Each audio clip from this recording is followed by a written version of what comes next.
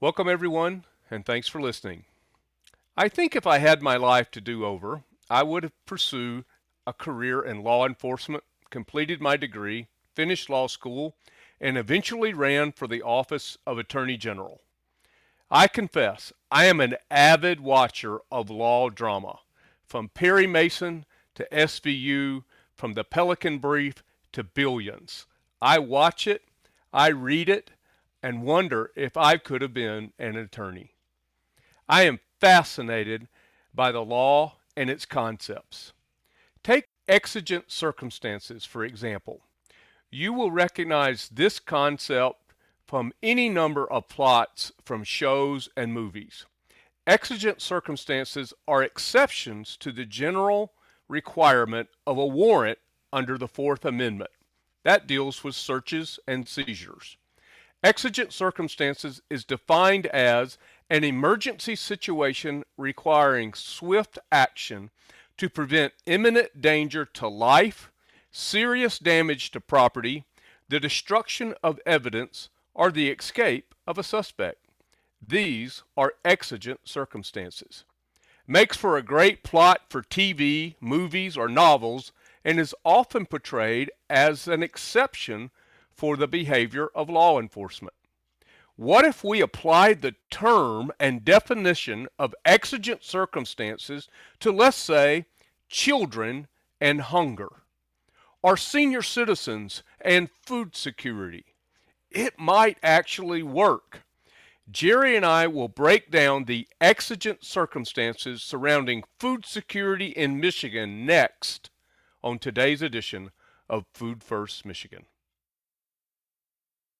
Welcome back, everyone. Thanks for listening. Jerry Brisson joins me as always. Jerry, welcome to Food First Michigan. Nice to see you on Zoom. Clean Feed. Hey, let's do a little Yeah. plug for Clean Feed. You know, it does really sound good. I listen to the shows after we do them, and I think, gosh, that sounds pretty good. You know, not that I like the sound of my own voice. Don't get me wrong, but anyway, always good to talk with you, Doctor, and work on the important issues we deal with to put food first, folks. Food first. That's right. That's right. Well, Jerry, there's some roadblocks to us putting food first in Michigan and helping to create, as our mission says, a food secure state. And we're going to do that through a variety of means. We're going to do it through advocacy. We're going to do it through resource management. We're going to do it through stakeholders. That's when we ask and answer the question, who wins when we win? And we're going to do it through the unified network of food banks here in Michigan. That's what we're going to do. That's how we're going to do it. But you know, on this road to food security, there are some detours, if not roadblocks. And so I think that there's a big one right now, and we want to talk about that in this first segment. This exigent circumstance that is absolutely requiring our attention. So why don't you tell us what it is? Well, we talked about the food cliff. I bet we talked about the food cliff for the first time 9 months ago, because there's been a couple things that have happened during the pandemic, which caused us to worry. Are we going to run out of food? Is the food going to stop? Is there going to be another relief bill? Is the support for the work to continue to feed the community going to continue? And so it's not the first time we've talked about this issue, which is a little bit what we need to talk about. Why do we got to keep talking about this issue of food cliffs that keep happening? But this food cliff, we just had a board meeting, a Food Bank Council of Michigan board meeting, where one of our phenomenal staff people who helps us pay attention to the resources we get from the federal and state government announced to us that we were going to have 28 million fewer pounds of food than we did a year ago for the next 6 months. So over the next 6 months, we are going to lose 28 million pounds of food compared to what we had coming through a year ago from our government sources. Now, that is not only a tremendous amount of food, but the big difference between a year ago and now is there is no pending change that's going to make that go away. We will have a food cliff. It's happening now. It is creating, significant difficulty in food banks all over the country, but certainly in Michigan. And we have to ask ourselves the question, why? And I want to remind our listeners, last week we had the Michigan Director of Agriculture and Rural Development on the show. And he had just come back from a meeting of state directors of agriculture who said their number one priority as state directors of agriculture was going to be food security, right? Which is great. And we know they're starting down that path. But for the next 6 months, we're going to have 28 million pounds of food less. So this is our reality, right? Lots of potential, lots of opportunity to do the right things, while at the same time having to manage the national and state will to do the right thing for hungry kids every day. You can't just push it off 6 months. There are hungry kids today, so food banks are going to have to figure out, well, what are we going to do for the next 6 months when we're not getting this food and we still have a bunch of hungry kids? So I don't know, Doctor, how you feel about it. You know I'm excited about it. I get agitated like this. It's part of the reason I got into this work. But I mean, you know what I'm talking about. I do know, Jerry. We do monitor this on behalf of our network, and we've kept our fingers on the pulse of it, as you said, since last fall. And so our listeners would remember that early on in the pandemic, with a lot of panic buying going on, there were a shortage of processing. It wasn't a shortage of food, it was a shortage of processing. So that's why when you went to the grocery store, maybe green beans were gone because people had overbought those and they hadn't gotten through the food supply chain to the grocery store yet. So we went to work at the Food Bank Council and we developed a contract between the Food Bank Council, the state of Michigan, for FEMA funds that would allow the state of Michigan to step into the food supply chain and get some of that food for emergency purposes for the food banks. And that worked well. And one of the problems that we're seeing here is we've known this was coming. We've known that 2 USDA programs, trade mitigation and CFAP, are both ending. One ended in December. That was trade mitigation. And Jerry, this accounted for as much as 50% of the food that we were distributing during the pandemic. But normally, USDA food would account for, and you know this better than I, somewhere around 20 to 30% of the food. Yeah, at the most, 30% at the most. That's exactly right. I would say 15% on a low month, 22, 23% on a normal month. Right. So that's where this food was coming from. It's not been mismanagement by the food banks. It's been that the supply to us has been cut. Well, the problem with that is that nobody told the people who are standing in our lines, right? Yeah, that's right. That's right. So the line is still long, but the food is short. Yeah, I think there's there's also a fair amount of misunderstanding about government programs and how they work and who they work for, and who has access to that relief and who really doesn't, and who's left behind, right? And so a lot of the people that we see in our food bank work all the time are the people that are left behind, the people that fall between the cracks, or people who simply don't want to get a government help. They just don't want to. They don't want to be somebody that takes that help. And I certainly know a lot of people that fall into that category. Not often what you hear talked about when politicians talk about these issues, but in our life and in our world, there's an awful lot of people that don't want government help, and they would rather figure things out for themselves, and so they use food banks to get that help. Now, that's nobody's fault here or there. Those are the decisions that people make. So we know there was just a really big, costly, and important bill that was passed to bring relief to the people we serve. And it will, in fact, bring a lot of relief to the people we serve. One of the things they talk about is it's going to cut child poverty in half. I mean, that kind of rhetoric is pretty exciting. And so one of the things I want to make sure we talk about on this show, Doctor, is, okay, that's there, but there's also reality to deal with, and how do we link the reality with a claim like cutting child poverty in half? Well, I think we can do that in the next segment, Jerry. And of course, it might take more than one segment, but we both work pretty fast.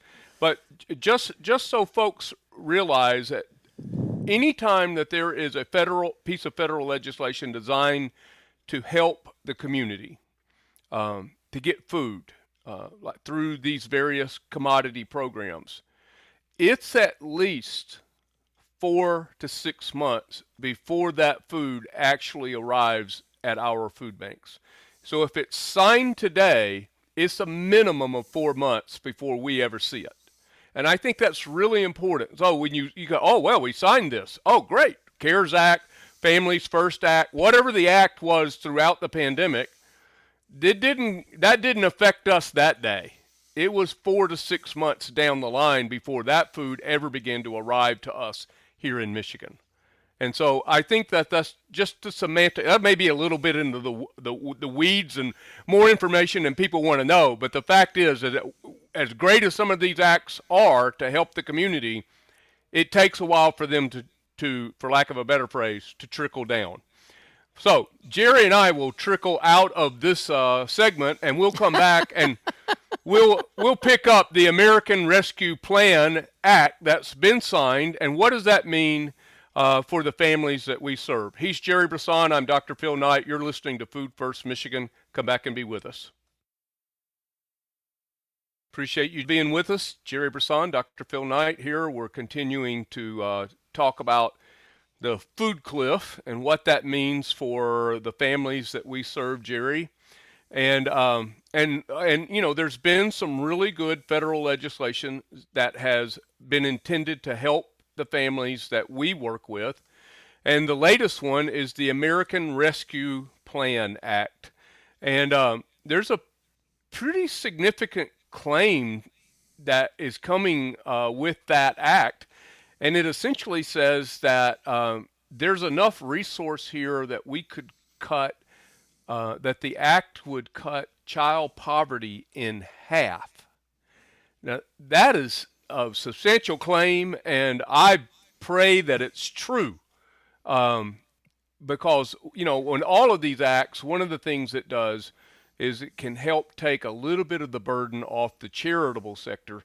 Because I think sometimes people forget that as great as food banks are, we're still a charity. We're still a nonprofit doing this work. Yep, that's right. That's right. And, you know, so when I hear claims like cut childhood poverty in half, the first thing I do is go, okay, for how long, right? For how long? I mean, is that going to be cut in half for a day, for a year, for 5 years? Are we putting systems in place to keep childhood poverty cut in half permanently? I mean, what does that really mean, right? So we like sound bites, and God knows we use them all the time, right? And there's reasons for sound bites. They're nice to remember and something that people can kind of latch on to. But I get leery of statements like cutting childhood poverty in half, because I don't think the bill is going to do that for a long period of time. I don't think the bill is even designed to put systematic changes in place that are fundamentally going to change society to the point where childhood poverty is cut in half, right? I don't think that's true of the bill. So I understand why people say it.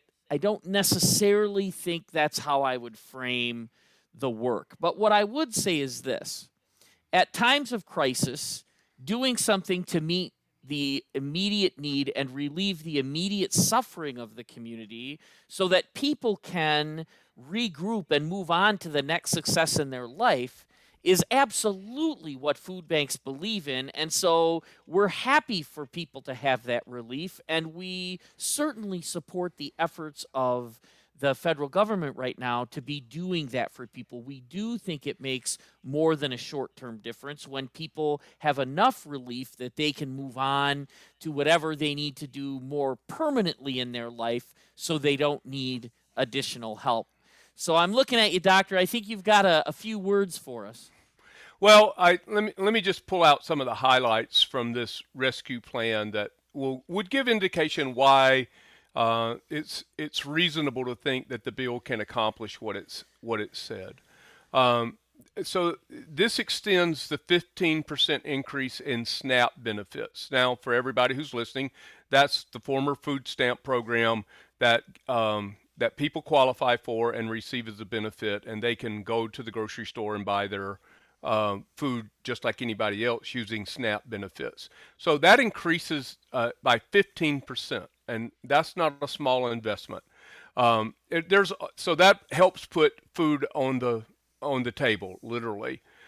There is some money in there for WIC, and that program is for women, infants, and children, and that certainly is a program that could use shoring up and expanding as well.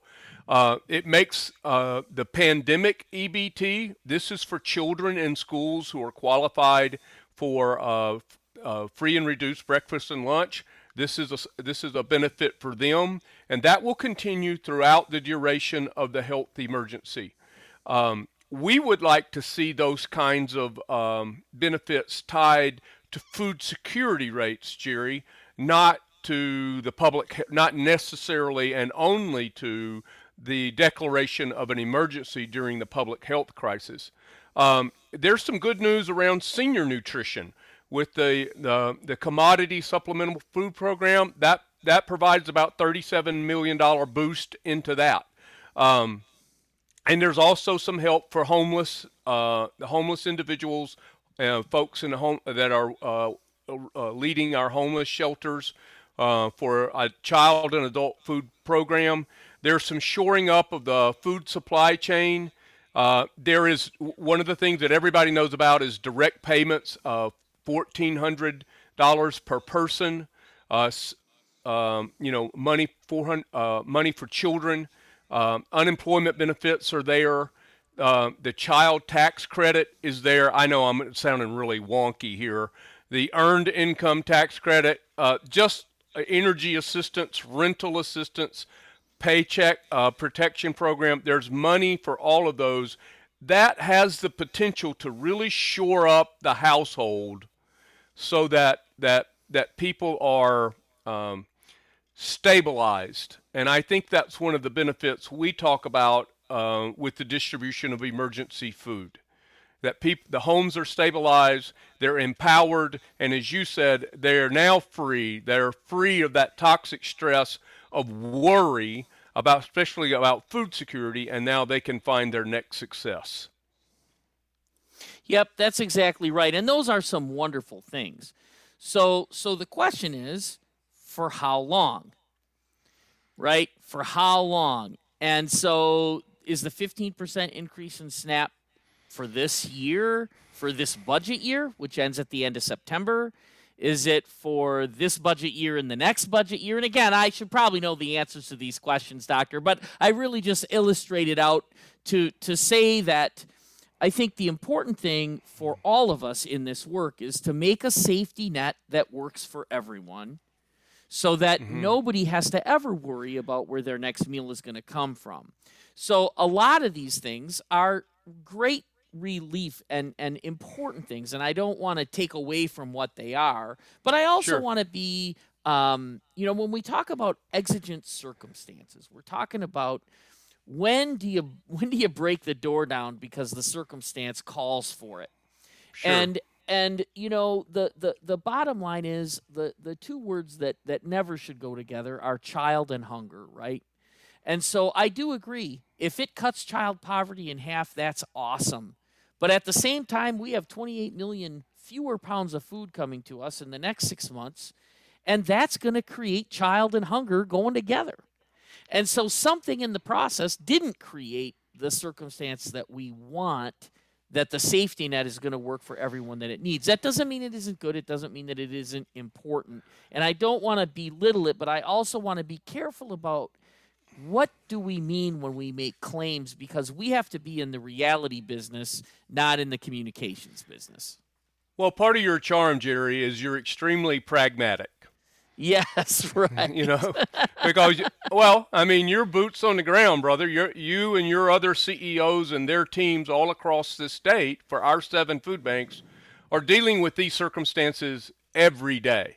And what you're telling us at the Food Bank Council is that these lines aren't getting any shorter. Right. We have less food to give, but these lines aren't any shorter. And so, and again, we've talked about the K recovery, where if you have a certain type of job, you're going to continue to be okay. And if you have another type of job, it's going to take a lot longer for you to recover. And that's why this is so important to us, because we live in that day-to-day world of people battling the toxic stress of being food insecure. Well said, Doctor. I think that's well said. And again, without being overly optimistic or pessimistic, I think your characterization of we have to be realistic. We have to say this is what's happening, and this is what we know is coming in our communities when we look at all of the facts. I think we can be very happy for the relief people are getting. I think it will make the line shorter. I think for the next period of time, that's going to be a wonderful thing for our community. At the same time, we still have the task of building a permanent safety net that's going to work for everyone that needs it. And so I just hate for us to take our eye off the ball because words are said that makes people believe one thing when in fact I'm not sure that childhood poverty is going to be half of what it is a year from now. Well, the worst thing would be is everybody dusts their hands together and goes, okay, that's it. We got half of it done. And then we don't, as if we don't have to ever think about it again. Well, let's continue to keep thinking, Jerry, and then maybe a little bit of a civics lesson when we come back, because Michigan, out of the American Rescue Plan, is going to receive about $10 billion for this. And I'd like to talk about why that really doesn't matter unless certain things happen. So we're back in just a moment. Welcome back, everyone. Thanks for listening. Dr. Phil Knight here, Jerry Brisson, the CEO of the Gleaners Community Food Bank in Detroit, the chairman/president of the board of directors for the Food Bank Council. And, as I've told you since year one of this show, that essentially makes him, or it makes him think he's my boss. Or act like I'm your boss. That may be more accurate. Well, you did have to hire an attorney so we could have in-house general counsel. And I think the words I heard was to help keep me out of trouble. So,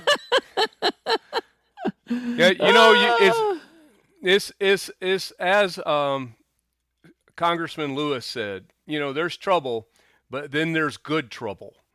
So let's see if we can get into a little good trouble here, especially in this segment, because out of the American Rescue Plan, Jerry, as I said, Michigan is slated to receive just a fraction over $10 billion. So the way it works in Michigan, as in many, if not all other states, that money flows into the state, but then it is the legislature's job to appropriate that money. All money as in regard to state revenue. And so right now we have some money on the table, and the governor has put forth her plan, and the Senate and the House have put together their plan, and guess what? Those plans don't match up. So just recently, they sent a bill to the governor who signed a portion of it and used her line item veto for 2 or 3, 4 different items that really it is a lot of money and support. So why is this important? Well, it's important because if we don't appropriate that money, within the specified time frame, that money goes back to the federal government. And it means our citizens, our residents, particularly the families we serve, will go without the benefits that that money was intended to help them with. So I'm dancing around the on the head of a pin here to say that the legislature has a responsibility to appropriate this money, and the administration has a responsibility to put forth a budget.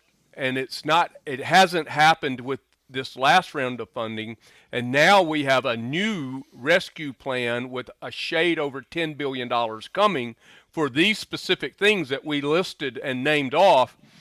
And if we don't put politics aside and put families first, particularly families in need, families that have been devastated by this pandemic, then I fear that it does not bode well. And I'm just going to go this far, Jerry, to say I am not of the opinion that basic needs should be used as a political ploy by anyone, anytime, anywhere. Yeah, I mean, being in this work and having been in it for most of my life and realizing the suffering that happens when somebody has trouble meeting their basic needs or can't meet their basic needs, my heart is with yours, Dr. Phil, in saying, gosh, why would you want to make somebody who's already suffering have a even more suffering to endure, right? Why would you ever want to do that? And so I think the cards that get played in the poker game of politics, there's so much rhetoric that passes back and forth. It gets to be confusing to really understand what is it people are trying to do and how is it that they're trying to do it. And in that poker game, I agree with you. The stakes should never include food insecure people or people who are suffering from not being able to meet their basic needs, right? That shouldn't be one of the stakes of the game. Now, the stakes are high, right? And so I know one of the things that there's been a lot of debate and concern about is how much to open up the state in many different ways, and there's been a lot of frustration with the dialogue around that, and that's part of the frustration that people feel. And they would make the argument that it is affecting people's livelihoods, and that it is basic needs that are at stake for those people that can't make a living because we haven't done the right thing opening up the economy the way it should go. So I do try to give most people the benefit of the doubt when it comes to having the right heart about things. Whether I'm right about that or wrong about that, it's just the world I want to live in is one where we give each other the benefit of the doubt and trust that we all want what's best for everybody and we're not a bunch of selfish people. But having said that, I think we have to be very careful what we try to negotiate away when we're playing this political poker game. Yeah, it crosses the line for me. I've been in politics most of my career. I'm a registered lobbyist here on behalf of the food banks, and I've been a lobbyist in Washington D.C. And I understand this is all part of the game that gets played. Basic needs, food security for people. That should not be in the game. As you using your poker analogy, this should not be a chip in the game. Right. Find another chip. Find another way. Find something else, but not people's basic needs who are already struggling. I mean, Jerry, our estimates are that there could be throughout this year as many as 50 million people are food insecure in America. That is a tremendous growth of that number because of the pandemic. And I don't really care to debate the whats and the wherefores and the whys of what we did or what we didn't do.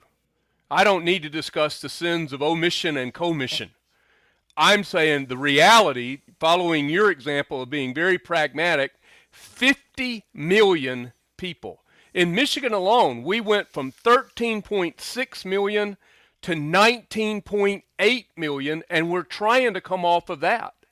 And for those who don't think that we can really influence the food security rates, then I just say hide and watch, because we were doing it. When I came on the job some 7 years ago, our security rate was hovering around 17%. But with all of us working together, it was moving down to 13.6. So we have the ability to affect this, and we can do this, and we can do it together. What we can't do it is do it separate. Yeah, and I think that's an excellent point, Doctor. And so, just to repeat the most important point here is we can't use suffering people as a pawn in our political game. We've got to get the money that is coming out of these federal acts to bring relief. We've got to make sure our community gets those dollars, because those dollars matter to an awful lot of people. They in fact do end up feeding a lot of children, and the consequences of not feeding those children are so much more costly and so much more long-lasting and, frankly, despicable. We can't tolerate that as a consequence of the politics of the state. Nope, can't do it. So there you have it, Phil and Jerry's rant for the day. But stay tuned, because there's one more segment, and who knows what that rant will be about. Come back and be with us in just a moment. Welcome back, everyone. Thanks for being with us today. Jerry Brisson, Dr. Phil Knight. We're talking about exigent circumstances, Jerry. And, one of the areas that we talk about a lot on this show, and we should talk about it more in my mind, is, of course, children and hunger. Because when a child doesn't have enough food, they can never become who they might have been. And the child loses, the family loses, but the whole of society loses. And I just think that this is just something that is non-negotiable for us. Not just me and you, but for our entire network, for our entire Feeding America network. We should never lose another child to hunger. Well, that's right. And a lot of people imagine hunger to be starvation. But hunger and starvation are two different things. And when someone is food insecure, it means they're not sure where their next meal or where all their meals are going to come from for them or their family if they have a household of people. And so when we talk about our work, what we talk about is if you're hungry, you only have one problem. And until you solve that problem, you're not going to try to solve the next problem and the next problem and the next problem. And so we know that taking hunger off the table has immediate and important consequences. But our work isn't just about that. Our work is about building a safety net that really works, so that nobody ever has to wonder, will they have enough food? Because they will know there's a safety net that will help them make sure they never run out of food. And that means you free people up, you empower them, and you encourage people to do the next thing that they need to do to be as successful as they can be. When it's a child who's sleepy in school or distracted in school because they're hungry, who would ever say, well, that's okay, that's a good consequence? Nobody would ever say that. So here's the thing. There's been some legislation passed. It's good legislation that's going to bring some relief. But we have to keep our eye on the ball for two main reasons that we talked about on the show. The first one is in the short term, in the next 6 months, we're going to lose 28 million pounds of food that we had a year ago in the same 6-month period of time. And that means a lot of food that we're going to have to get from somewhere else. That's going to cost a pretty fair chunk of change. And we got to find a way to do it, because we will not have children hungry in our community if we can help it. That's one thing. The other thing is we can't let temporary relief take the place of permanent structural change that needs to be made, so we never have the words child and hunger go together. And we believe we can accomplish a lot through the work of food banks to make sure we have a safety net that works for everyone who needs it. That's very well said. Very, very well said. It behooves us, to be able to walk and chew gum at the same time. We can't not appreciate this legislation because it is going to make a tremendous difference in the families we serve. And you know what? Kudos to this administration for thinking about those families in that circumstance. I'm very, very appreciative. But at the same time, we can't ignore that we need to continue to develop systemic change in order that, as you said, there are no holes in the safety net. So, last word for you before the food for thought, Jerry. Well, it's been a good time to talk about these issues as they're unfolding in front of us. I want to assure our listeners that we are on it, we are at it, we are about it, and we are going to get this work done. We appreciate your help and your continued work with us on this path, and more to come. And that's my final word.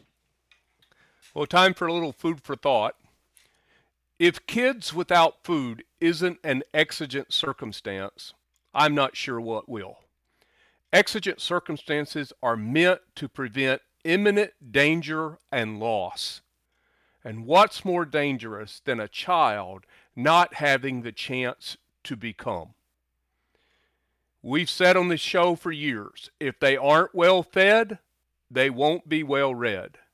And that might not sound like flashing lights and a siren, but I assure you that to the child who goes to bed tonight without anything to eat, it is imminent.